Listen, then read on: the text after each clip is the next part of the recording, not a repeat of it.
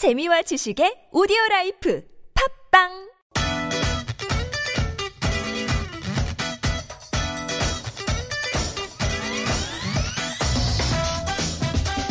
Hey, Pop, we're doing musical phrases today. Well, I don't want to toot my own horn, but I'm pretty confident. Oh my God, why would you start things off on the wrong note? Sorry, pardon my English.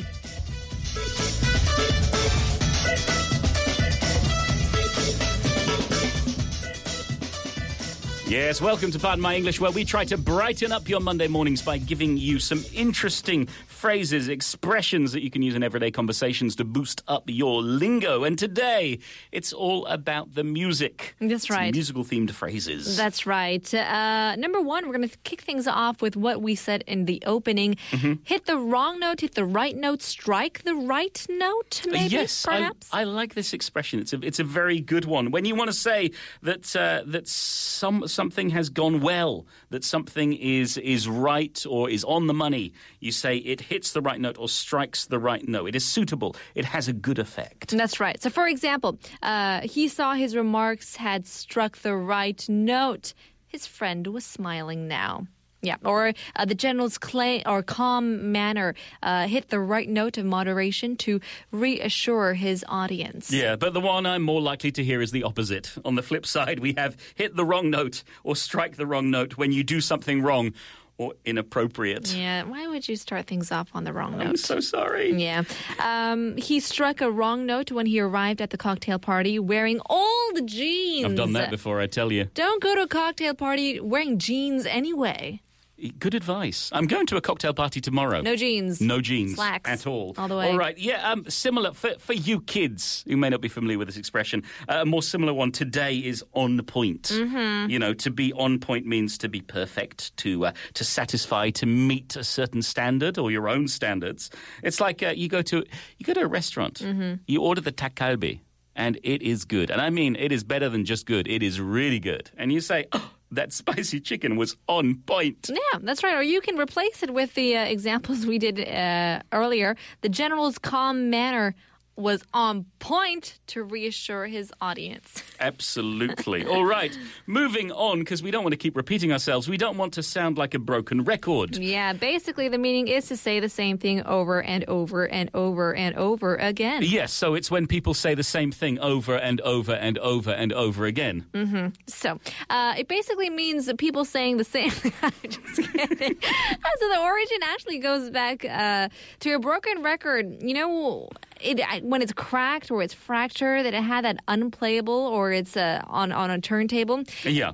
Any tiny indent would prevent the needle from progressing. So it would cause it to bounce backward to a measure or two on the record and replay the same piece of the song over and over again. Yeah, I used to see that when I was a kid. That was my favorite moment when that happened to a record. My parents were devastated and distressed, but I was laughing. How rude. It's terrible, isn't it? I was an awful child. Right. So, for example, you could say, Dad, stop telling me to be careful when I drive. You sound like a broken record. It's like chansori over and over again. Absolutely. Oh, I hate to sound like a broken record, but we just don't have enough people on the payroll to work efficiently. We need another 5 presenters for the Wake Up Crew. Yeah.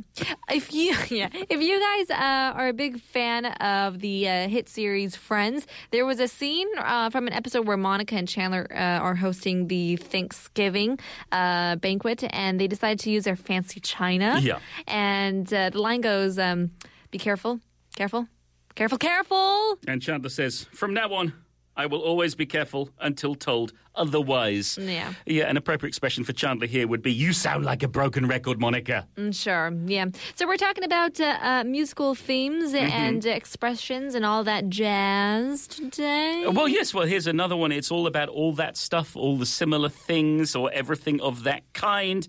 It can also actually mean all that nonsense, depending on how you use it. And it's also the name of a very, very good film. All that jazz. Made in the 1970s, written and directed by Bob Fosse. Okay. The semi-autobiographical look at his life as a choreographer in New York. It's absolutely brilliant. Okay. Roy Schneider stars. Right.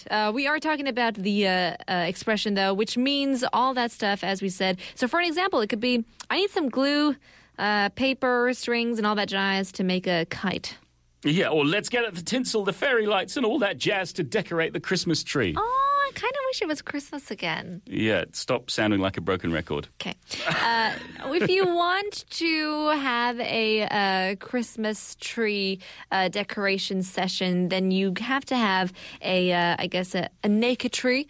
You want to jazz things up a bit? Well, yeah, or to jazz something up. Sure. Is another expression. Jazz is used in a lot of different ways. I like it, but it has that nuance. When you think of jazz music, you think of something cool, of something a little bit secret, a little bit dangerous, a little bit exciting. It has that feeling to it. And so when you jazz something up, it means to make something more exciting or sexy. It's adding something to improve it or to make it more stylish. Yeah. Yeah. So you just need a little oomph. Exactly. Like if you have like a LBD, a little back dress, and it's a little back dress? Little black dress, and it's super plain, or you've worn it one too many times. The dress needs maybe a scarf or a necklace to jazz it up a bit.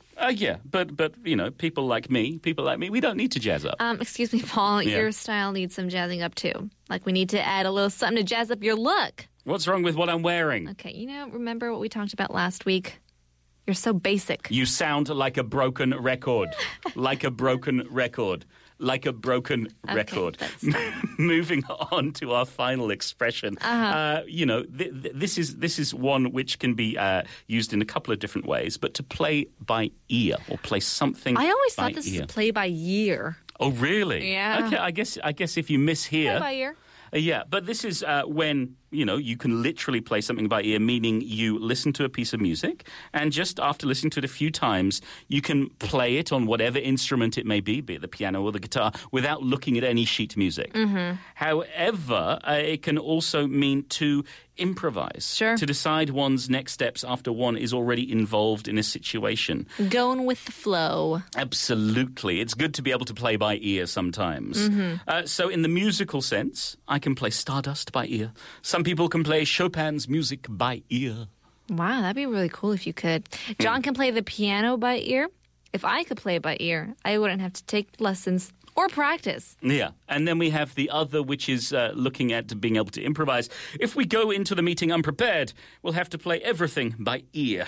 He never prepared his presentations. He always played things by ear. Oh, okay. So it doesn't have to be play by ear in that exact order. Oh, no. Sure. So sometimes we play the show by ear. Yeah, sure.